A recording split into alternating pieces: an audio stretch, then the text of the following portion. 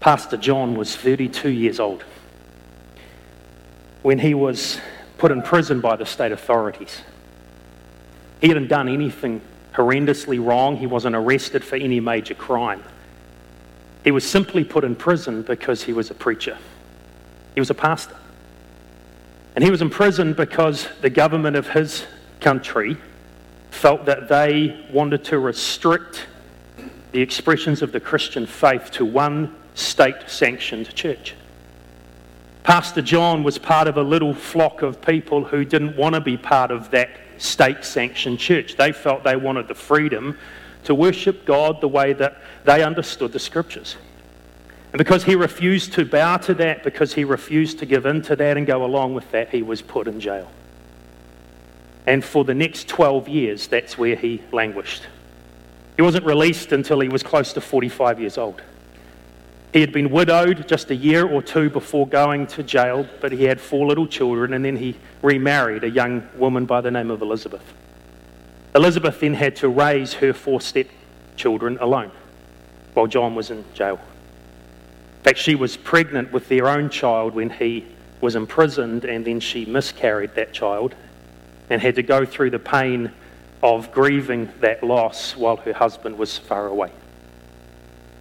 During his 12 years of imprisonment, Pastor John began to write a book. He would actually end up over his lifetime writing over 50 books. But this one book is the book that he is best known for. And he spent most of those years in jail writing, and he didn't complete it until he was out of prison and had a few more years back in being a pastor again, until he finally got it ready and he had it published. And it's become one of the best-selling books and most loved Christian books of all time. His full name is Pastor John Bunyan, and the book he wrote is called The Pilgrim's Progress. Pilgrim's Progress is the story of Christian, a follower of Jesus who comes to faith early in this little story that John Bunyan wrote, and then takes a journey.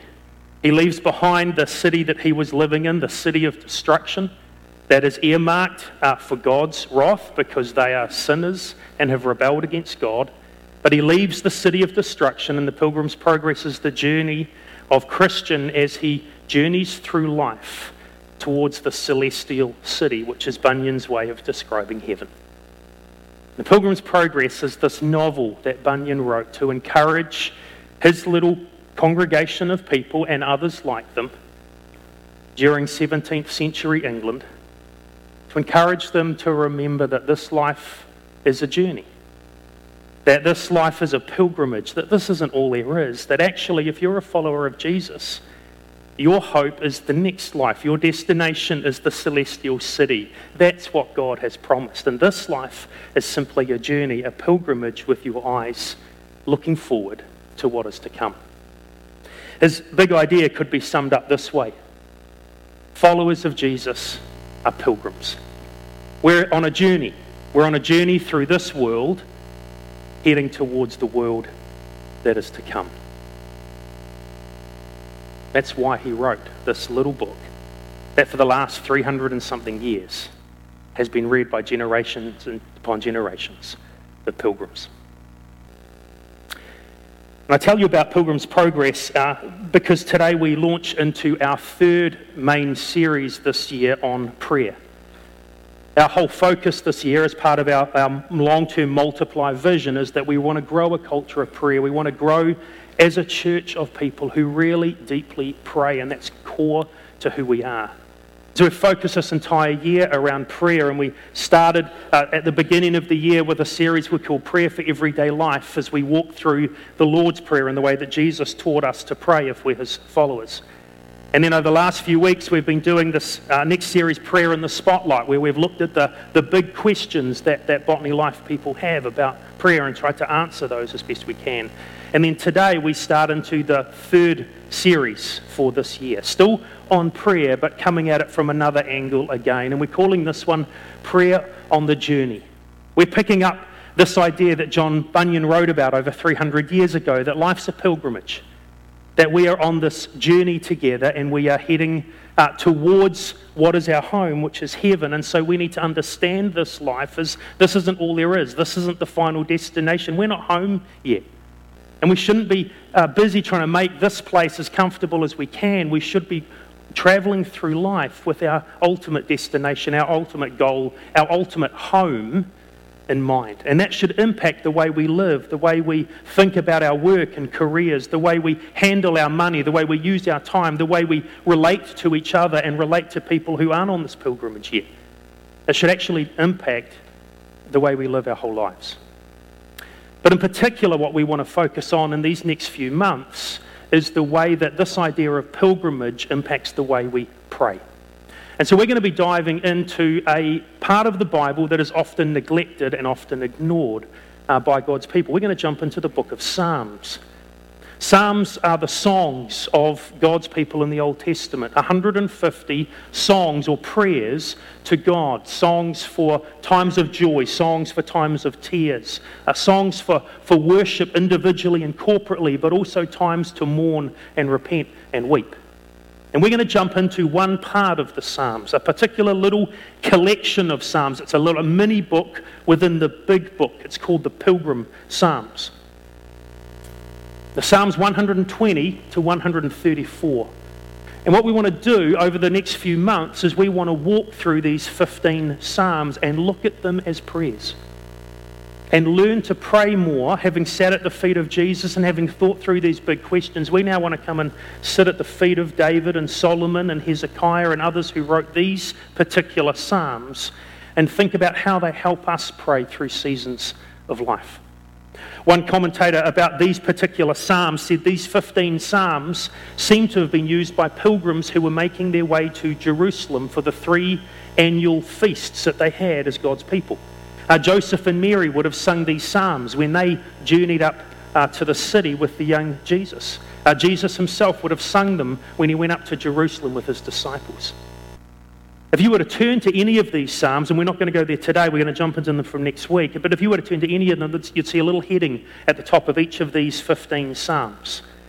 It depends on the translation. Most of the translations translate it a song of ascent, or a song of going up is what it literally means.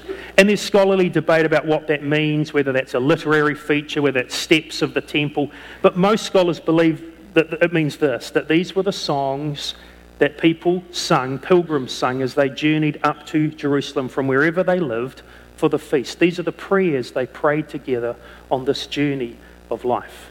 And so we want to pick this up and follow a really strong tradition through the last 2,000 years of the Christian church, of Christian people looking at these psalms as prayers to be prayed or songs to be sung on this pilgrimage of life. And so that's what we're going to be doing in these next few months, walking through these particular psalms and learning about how we should pray with this idea in mind that we're pilgrims, that this isn't home, this isn't our final destination, this isn't what life is all about. We're on a journey towards heaven, and this is how we need to pray.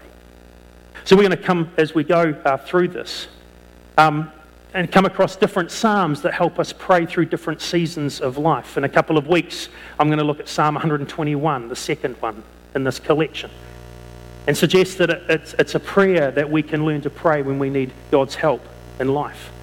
Psalm 125 is a prayer to pray when you feel insecure. Psalm 130, a prayer to pray when you need forgiveness. Psalm 132, what you pray when you doubt God's promises. But not all of these pilgrim psalms are sad psalms. Not all of them are negative. Some of them are psalms or prayers that we have to pray in the positive parts of life. So Psalm 122 is a prayer to pray when you're ready to worship. Or Psalm 128 is a prayer to pray when you're feeling blessed by God, when you want to celebrate what God is doing in life. Psalm 133 is a prayer when relationships are good. And over these next 3 or 4 months, we're just going to walk through each of these psalms, thinking about what it means to pray and to seek God in this pilgrim life, this life as men and women who are on this journey, realizing that this isn't home, but as followers of Jesus, that we're pilgrims. We're on this journey through this world, but headed towards, with our eyes on, the world that is to come. So we're not actually going to jump into these Psalms today. We're going to jump into Psalm 120. We're going to start this series off properly next week. But what I want to do today is I want to help us get this idea of being pilgrims into our minds. I want to really settle in and help us just get this mindset again that this is who we are, a core part of our identity as followers of Jesus. If you've put your faith in him, a core part of who we are is that we are pilgrims, that this isn't home. We're journeying through this life with our eyes on the life to come. Now, there's a number of passages through the New Testament that bring out this idea. In fact, I'm going to ask Jeff and Ros Gray. I can't even see where you're sitting at the moment, Jeff and Ros. There you are. Jeff and Ros are going to come up and they're just going to read to us a selection of passages from the New Testament. These are not ones that I'm going to speak from. I'm going to speak from another key passage, but I want you to get the sense of the breadth across the Bible about how often this idea of pilgrimage or journey is described. So listen to the Word of God.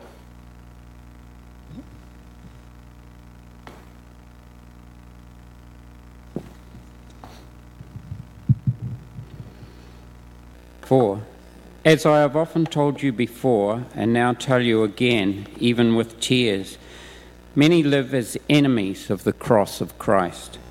Their destiny is destruction, and their God is their stomach, and their glory is in their shame. Their mind is not set on earthly things. But our citizenship is in heaven, and we eagerly await from there the Lord Jesus Christ, who will transform our lowly bodies so that they will be like his glorious body. For we know that if the earthly tent we live in is destroyed, we have a building from God, an eternal house in heaven, not built by human hands.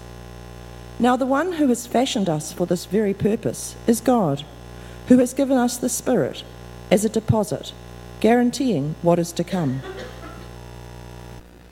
Dear friends, I urge you as foreigners and exiles to abstain from sinful desires which wage war against your soul. Live such good lives among the pagans that, though they accuse you of doing wrong, they may see your good deeds and glorify God on the day he visits us.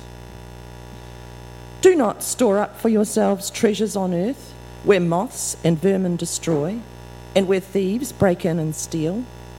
But store up for yourselves treasures in heaven, where moths and vermin do not destroy, and where thieves do not break in and steal. For where your treasure is, there your heart will be also. Therefore, with minds that are alert and fully sober, set your hope on the grace to be brought to you when Jesus Christ is revealed in his coming. Since you call on a Father who judges each person's works impartially, live out your life as foreigners here in reverent fear. Since then you have been raised with Christ, set your hearts on things above, where Christ is seated at the right hand of God. Set your minds on things above, not on earthly things. For you have died, and your life is now hidden with Christ in God. When Christ, who is your life, appears, then you also will appear with him in glory. Thank you, guys. And there's actually more passages we could have read. Time and time again through the Bible, we're reminded this isn't it. It's not about this life. We've actually got a different home. Philippians said our citizenship is in heaven. And we're actually meant to live in this life in light of that fact, that this isn't home, that we're on a journey through this life, but we're actually headed somewhere else. Now, we could have actually taught through any of these passages that Jeff and Ros just read to us, but I actually want to take you this morning to a different place in the New Testament, to quite an obscure little passage that I've often gone running straight past before in my life, but I've actually come to realize in these last couple of weeks really does a beautiful job of describing this idea that we are pilgrims, that we're on this journey. And it's found in the book of Hebrews. So if you've got a Bible, either a paper one like this, or you've got an app there on a phone or an iPad or whatever, I want to invite you to come to Hebrews chapter 11. Hebrews chapter 11, and we want to explore this idea that we are pilgrims on a journey through this world, heading towards the world that is to come. Hebrews 11, if you're familiar with it at all, it's quite a famous chapter. The book of Hebrews itself is a little bit obscure and a little bit tough, but Hebrews 11 is probably the most famous part of it. It's often called the Hall of Faith. It's kind of like this chapter that trolls through the Old Testament, almost like a photo gallery or an art gallery. It's kind of like the writer to the Hebrews, and we don't know who the writer is. This person's anonymous who wrote this letter, but it's like they're a tour guide. And they're taking us through this Hall of Fame, and there's these portraits hanging on the wall of all of these heroes of faith of the Old Testament. And there's a couple of verses that introduce it, and then a couple of verses that conclude it. But the rest of the chapter is just like this wave after wave of stories, reminders from the Old Testament of these great people who lived by faith. And so the writer talks about the ancients. By faith, Abel did this, and Enoch did this, and Noah did this. And then he gets to the patriarchs. By faith, Abraham did this, and by faith, Sarah gave birth, and by faith, Isaac believed, and Jacob did this, and Joseph. And then we get to the Exodus, and Moses, and the people of Israel crossing the Red Sea, and Joshua, and Rahab. And I love verse 32, and then he says, and what more shall I say? I don't have time to tell you about Gideon, Barak, Samson, Jephthah, David. And he just kind of goes, man, I could keep going. There's a whole museum. There's still galleries to show you. And the point of this whole chapter is he's trying to show from these Old Testament stories, all of these people lived by trusting in God. They had faith, and they lived their lives by faith, even though they made mistakes and messed up, and almost all of these people blew it, and we read about the stories of how they messed it all up. Their lives are lives of walking by faith and journeying through life with an eye on the goal. But it's midway through that section on the patriarchs there, verses 8 to 22. Tells the story of Abraham and Sarah and Isaac and Jacob and Joseph. But right in the middle of that, it's kind of like the writer of this letter stops and he inserts this editorial comment in verses 13 to 16. It's almost like he's leading this tour guide through this gallery, showing you these portraits of these great people of faith, these men and women of faith. And then he just stops and almost turns around and looks at us. And here's what he says. If you've got it open there, have a look. Hebrews 11 verse 13. All these people were still living by faith when they died. They did not receive the things promised. They only saw them and welcomed them from a distance, admitting that they were foreigners and strangers on earth. People who say such things show they're looking for a country of their own. If they'd been thinking of the country they'd left, they would have had opportunity to return. Instead, they were longing for a better country, a heavenly one. Therefore, God is not ashamed to be called their God, for he has prepared a city for them.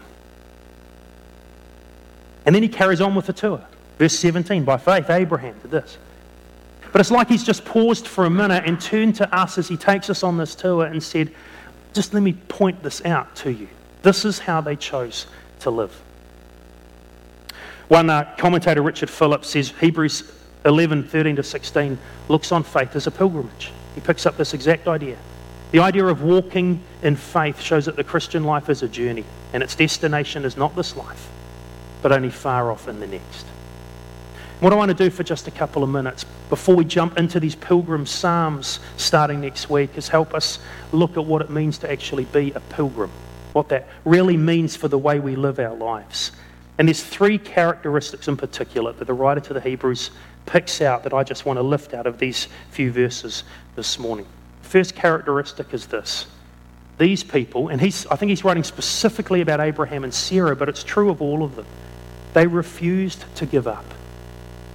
One of the key characteristics of people who understand that this life's a pilgrimage is that they refuse to give up. They choose to trust God no matter what.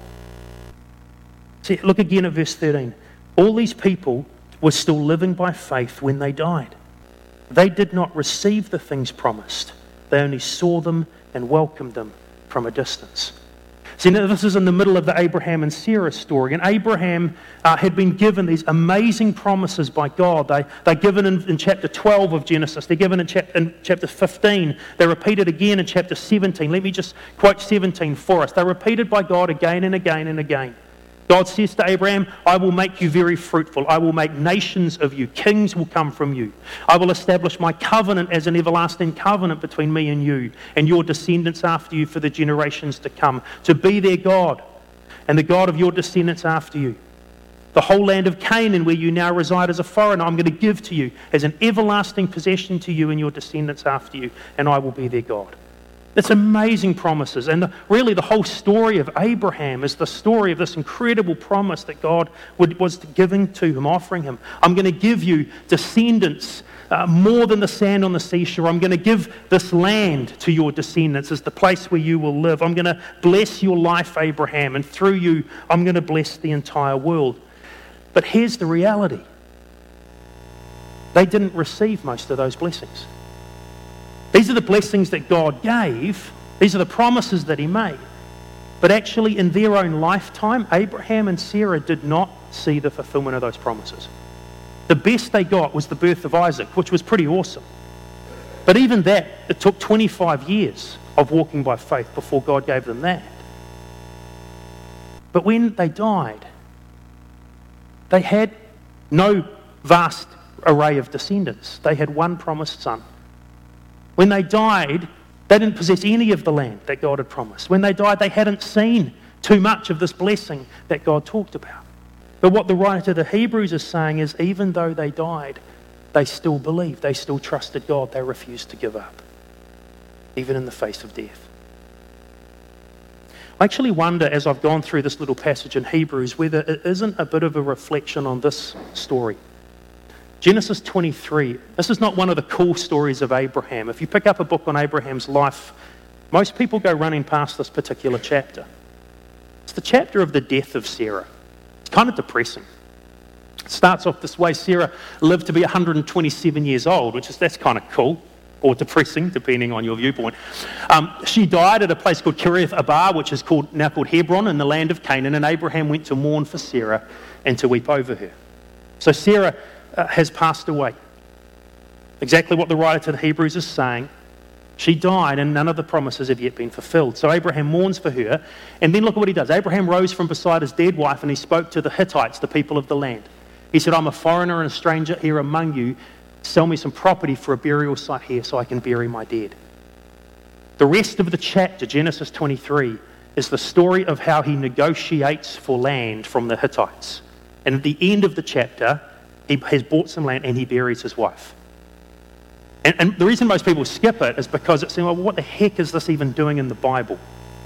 There's a few verses at the beginning of the chapter that talk about how she died, and then the last couple of chapters is how he buried her, and the whole rest of the chunk of this chapter in the Bible is all about the in-depth negotiations with the Hittites on how you buy a burial cave. And it's kind of like, what the heck is this even in the Bible for? You know, maybe we could have had some other story in its place and used that, that ink and paper for something more significant. But the reason this story is so significant is that Abraham at this moment, tears running down his face, beard and hair are now a stark white. He is an old man. He is about to bury his wife, the woman he has walked through life with, walked by faith with, left their town of Ur to follow this call of God. She's dead. And at this moment, as he stares at the reality of death, understanding the promises haven't been fulfilled, God hasn't done all the stuff God has said yet, Abraham says, I am buying the first piece of property in this land that God has promised. This chapter is about a statement of faith. Abraham is saying, as his wife is now lying dead next to him, I still believe. And I so believe in what God has said. I so believe he is going to give us descendants. He is going to bless them. He's going to give us this land. I'm going to buy the first plot of land so that I can bury my wife as a statement, even in the face of death. We believe. We believe. I think that's what the writer to the Hebrews is talking about here in verse 13. They refused to give up, even in the face of death. He just refused to give up. He chose to trust God no matter what. That's a pilgrim. That's someone who gets it. This life isn't all there is.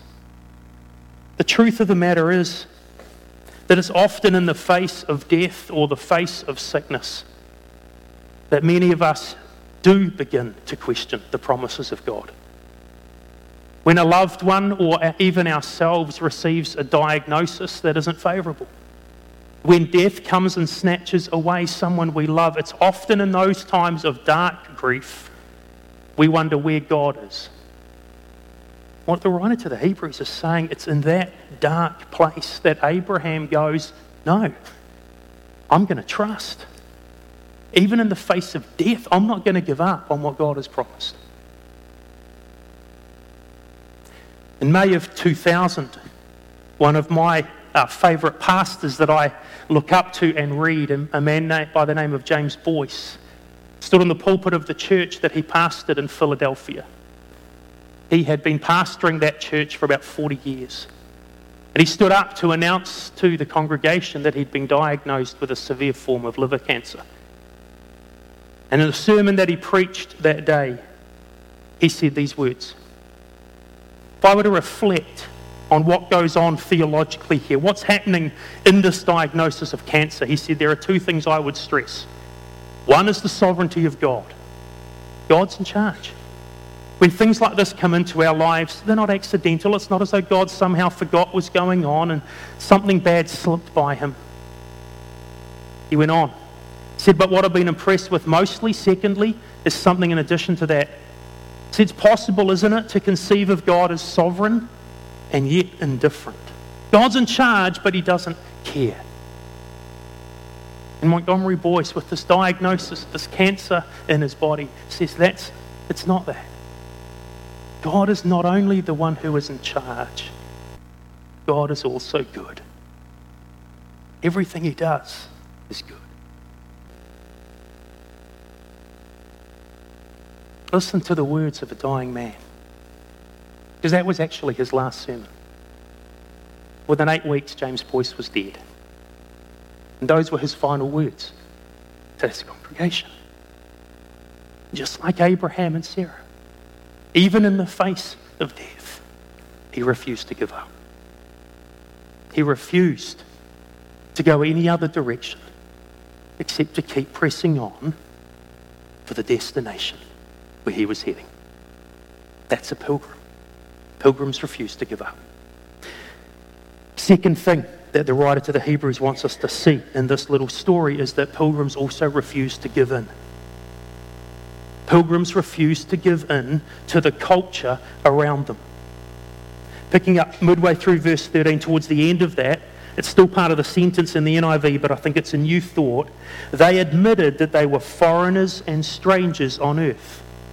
Those words, foreigners and strangers, those were sprinkled through the readings that Jeff and Roz just read to us. They admitted they were foreigners and strangers on earth. People who say those kinds of things show that they're looking for a country of their own. I wonder if you noticed that terminology back in this story in Genesis 23. It's the very first thing that comes out of Abraham's mouth as he sits down with the local people, the Hittites, to negotiate for a burial plot of land. The first thing he utters, I am a foreigner and I am a stranger among you. And the word, the NIV's translated the word in this letter, admit. It's stronger than that probably. I think they needed to be a little stronger. It's more like the word confess. It's almost like a confession of faith. Abraham is saying, I'm a foreigner and I'm a stranger. I am not one of you.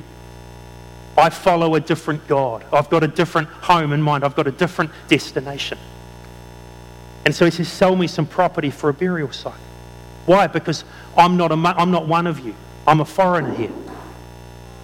And as you go through the story, they come back and say, sir, listen to us. You're a mighty prince. They're honouring Abraham. And they say, look, you bury your dead in the choicest of our tombs. None of us will refuse his tomb. You're welcome to bury your beloved wife in any of our tombs alongside our people that we love. And Abraham said to them, no. If you're willing to let me bury my dead, listen to me and intercede with Ephron over there. I want his cave. Ask him to sell it to me for the full price. And the rest of the chapters, these negotiations they go through. But what Abraham is saying to them is, I'm not one of you, and I'm not prepared to bury my wife alongside your loved ones. I don't want to be part of your culture. I don't want to be tied in. I don't want to go through the weird things that you guys might do around death and ancestors and the life to come and all that kind of stuff. No, I'm a foreigner. I serve a different God. and I'm not going to buy in with you. I'm not going to assimilate to you. I'm not going to fit in with you. I want to buy my own piece of land for my family who follow the one true God, and we're going to bury our dead there. It's this huge statement of faith, but also a statement of refusing to follow along and assimilate into the culture. He lived in this land for more than 50 years, living in tents as a nomad, owning no little parcel of it at all.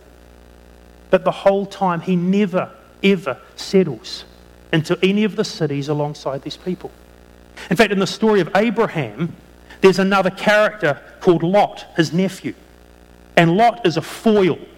In literature, a foil is another character that is the opposite. And the foil helps you see this character in either a good or bad light. In the story of Abraham, Lot, his nephew, does everything that Abraham doesn't. He assimilates into the world around him, in particular the city of Sodom. So in Genesis chapter 13, Abraham and Lot part company, and Lot goes and settles near Sodom. In the next chapter, Genesis 14, Lot is now living in Sodom. In Genesis 19, when the angels come to announce that Sodom's about to be destroyed for its horrendous sin, Lot is sitting in the city gate, which means he's one of the elders of the city. And so in the story in Genesis, Lot is assimilating more and more and more into the culture of around him, in particular the culture of Sodom. Abraham has remained aloof the entire time. Not because he's a jerk, not because he doesn't want to mix, he doesn't want to hang out with people that drink or dance or whatever else. No, he simply wants to worship God and follow God and obey God. And he refuses to give in. He refuses to assimilate into the culture, and so when he comes now to buy this little piece of property, the first little footstep within the promised land, the opening words he says is, I'm a foreigner and I'm a stranger. I'm not one of you. And through the last 50 or 60 years, however long it's been, I have never yet assimilated or joined you. I've refused to give up even in the face of my wife's death, and I've refused to give in to the culture around me. He chose to trust God by being different all the way along. Third character trait then of a pilgrim is they refuse to go back. Have a look at verse 15. If they'd been thinking of the country they'd left, they would have had opportunity to return. Instead, they were longing for a better country, a heavenly one. Right before the story of Sarah dying, in Genesis 23, in the previous chapter, Genesis 22 is the story of Abraham sacrificing Isaac, God testing Abraham to test his faith. But then the end of the chapter, of chapter 22, there's this little, it's just weird. Sometime later, Abraham was told Milcah is also a mother. She's born sons to your brother Nahor. And then it's like this list, one of those genealogical lists that you go running past. Like there's 7 kids or something. And they're listed there. Why is that even in there? It's because Nahor, Abraham's brother, was back home. And while Abraham and Sarah had been living in this new land, obeying God, his brother had had a family. Abraham receives word, he's got 7 kids, nephews you've never met. And it's a reminder, right before we're going to be told Sarah's now dead, that Abraham's got family far away. And the temptation within that is, why not go home? You're about to be told that Sarah's died. You're in this land alone. God hasn't fulfilled the promises. Your brother's got a wonderful family back home in the civilized part of the world. Why don't you just go home, Abraham? Give up. Head back.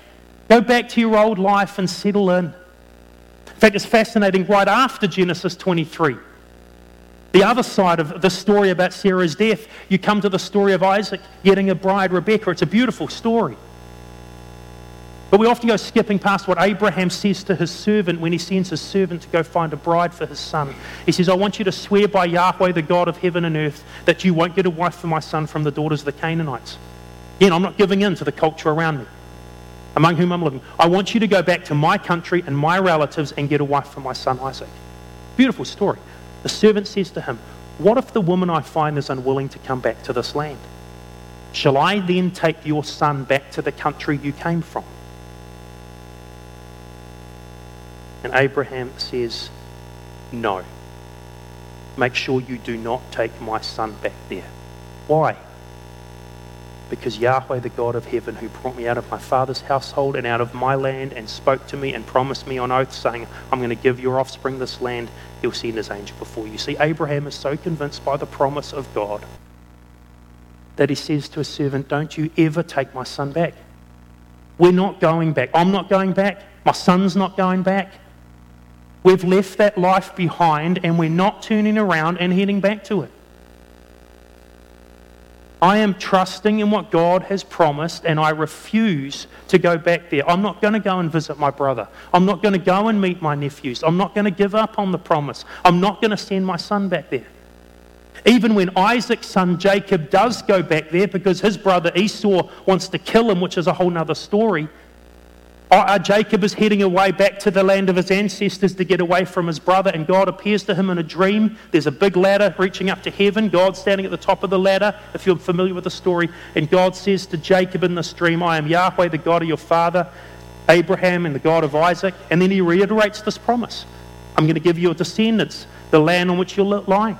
I'm going to make your descendants like the dust of the earth. All the people of the earth are going to be blessed through you and your offspring.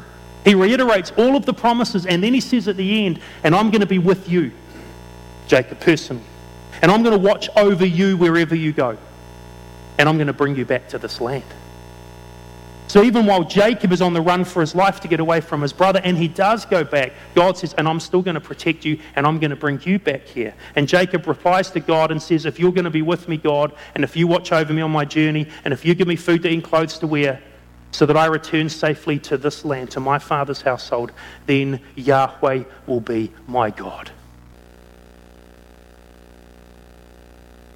See, by faith, these pilgrims refused to give up on what God has said, even in the face of death.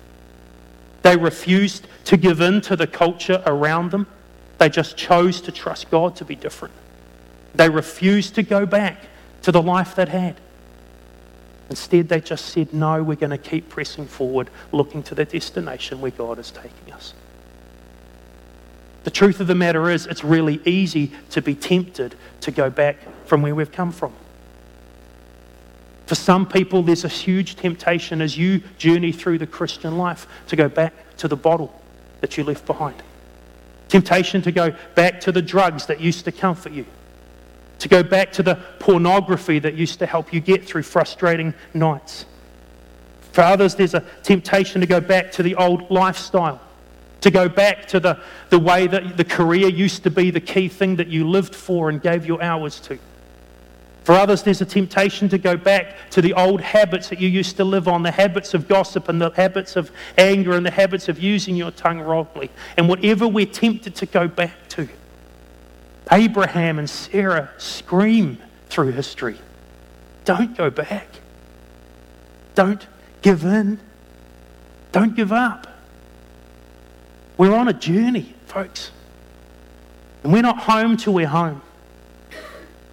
And if you're really a pilgrim, you're not going to give up and you're not going to give in and you're not going to go back. You're going to press on.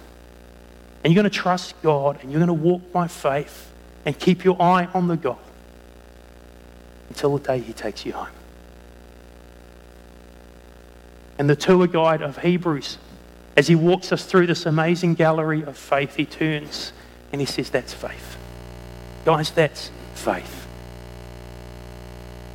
And that's what the faith that we need to show as followers of Jesus. We're pilgrims too. We're living in hope and surety that what God has promised is true.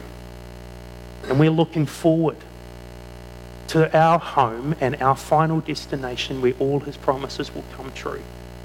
And we live life in this world. We journey through life now in light of what he has said is to come. One final sentence. in Hebrews 11, this passage. The last part of verse 16, it just says this. Therefore, because they refused to give up and refused to give in and refused to go back, therefore, God is not ashamed to be called their God, because he's prepared a city for them. That's true for every pilgrim. For those who refuse to give up. For those who refuse to give in, those who refuse to go back, those who choose to continue to trust in God because they keep looking forward, God one day welcomes them home. I love the wording of that. Hebrews 11 picks up this theme all the way through the Bible, that he will be their God. It's exactly the wording, by the way, you find when you get to the very end of the story.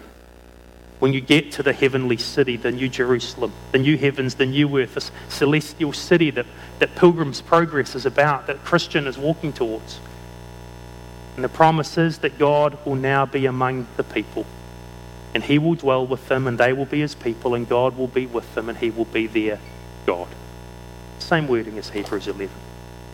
And he'll wipe away every tear. And there'll be no more death, and no more mourning, and no more crying, or no more pain. Because the old order of things is going to pass away. And every single promise of God that he has made will come true. And every hardship and difficulty on the road of pilgrimage won't matter, because we'll be there. And the tour guide in the Hall of Faith just smiles and says it's worth it. Don't give up. Don't give in. Don't go back. Because God is not ashamed to be their God. And he's prepared a city. He'll welcome them home. That's the life of pilgrimage. This reminder that we're on a journey. This life isn't all there is. There's a life to come, and that's where we're heading. And that's the destination that we live for and move towards. And my prayer is over these coming months, as we look through these pilgrim psalms that we're going to be introduced to next week, as we use these prayers, these models, to pray through the different seasons of life that we find ourselves in, they will become tools to help us to not settle, to not give up, but to pick up our pack and pick up our staff and keep going. Don't give in. Don't give up. Don't go back. Let's push on. Lord Jesus, we want to say thank you for the example of John Bunyan himself, who refused to give in, who refused to give up, who refused to go back, who even endured prison, separation from wife and kids, because he was a pilgrim. Lord, we can get very tempted to settle in here, to make ourselves comfortable, to get so worried about our families and our careers, the home we have or the home we can't afford, the retirement we need to save for, the health issues we struggle with, the parents who are getting old. We get so caught up in what's going on. We can so forget this isn't home. Do you help us to remember we're pilgrims? Do you help us remember we're on a journey? Would you help use these psalms as models of prayer to help us be faithful to you? In Jesus' name.